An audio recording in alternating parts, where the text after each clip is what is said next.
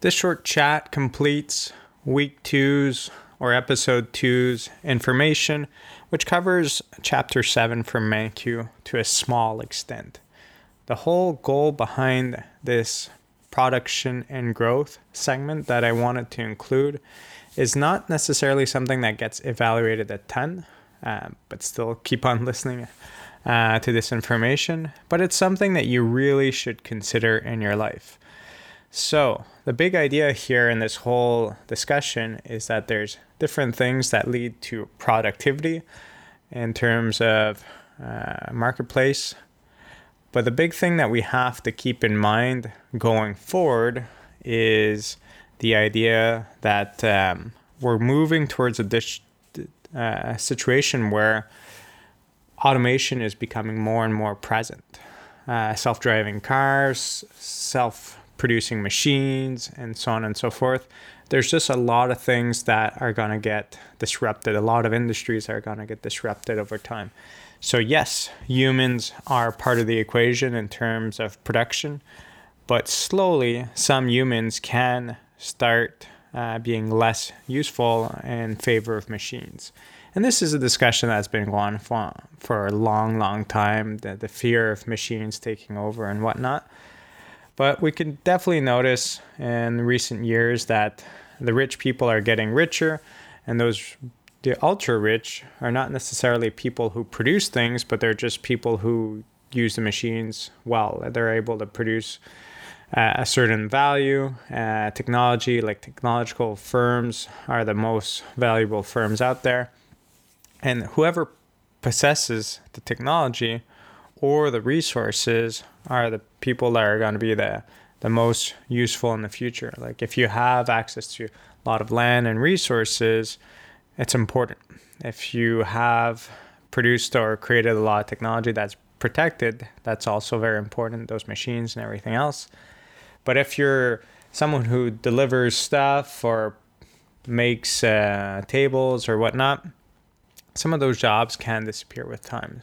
So I think it's something that's very good for you guys to reflect on in terms of your careers and what is to come. You really have to consider how things are evolving.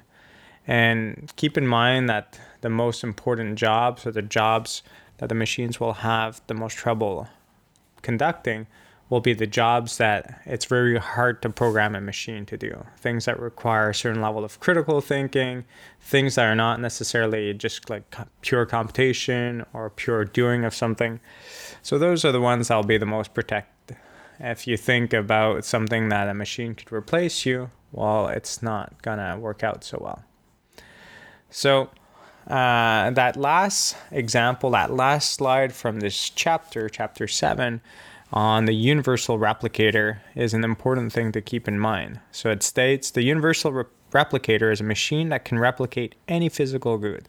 If a car is put into the universal replicator, the machine will create an exact working duplicate at the touch of a button.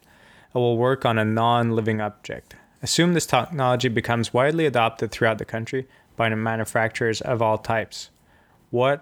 And then series of questions. What impact would the universal replicator have on the economy?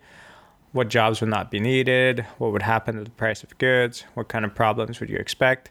What benefits do you see? And what kind of jobs would still be necessary? Well, if you think about it and you go through it, you'll kind of start seeing, well, what's actually still useful?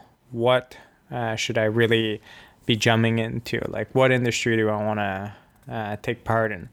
So definitely some questions to ask yourselves there, and you'll see that certain goods may become less useful or less valuable because it's just so easy to produce, whereas now they might be very costly.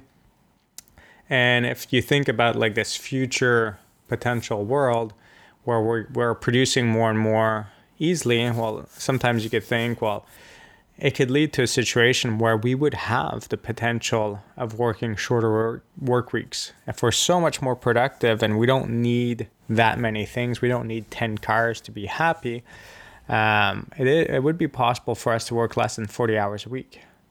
The big thing that's going to be the challenge in that is as a society as a whole, we could already kind of cut back and still survive and do very well for ourselves. We're consuming a lot more, and we have access to a lot more goods than our parents had and our grandparents had.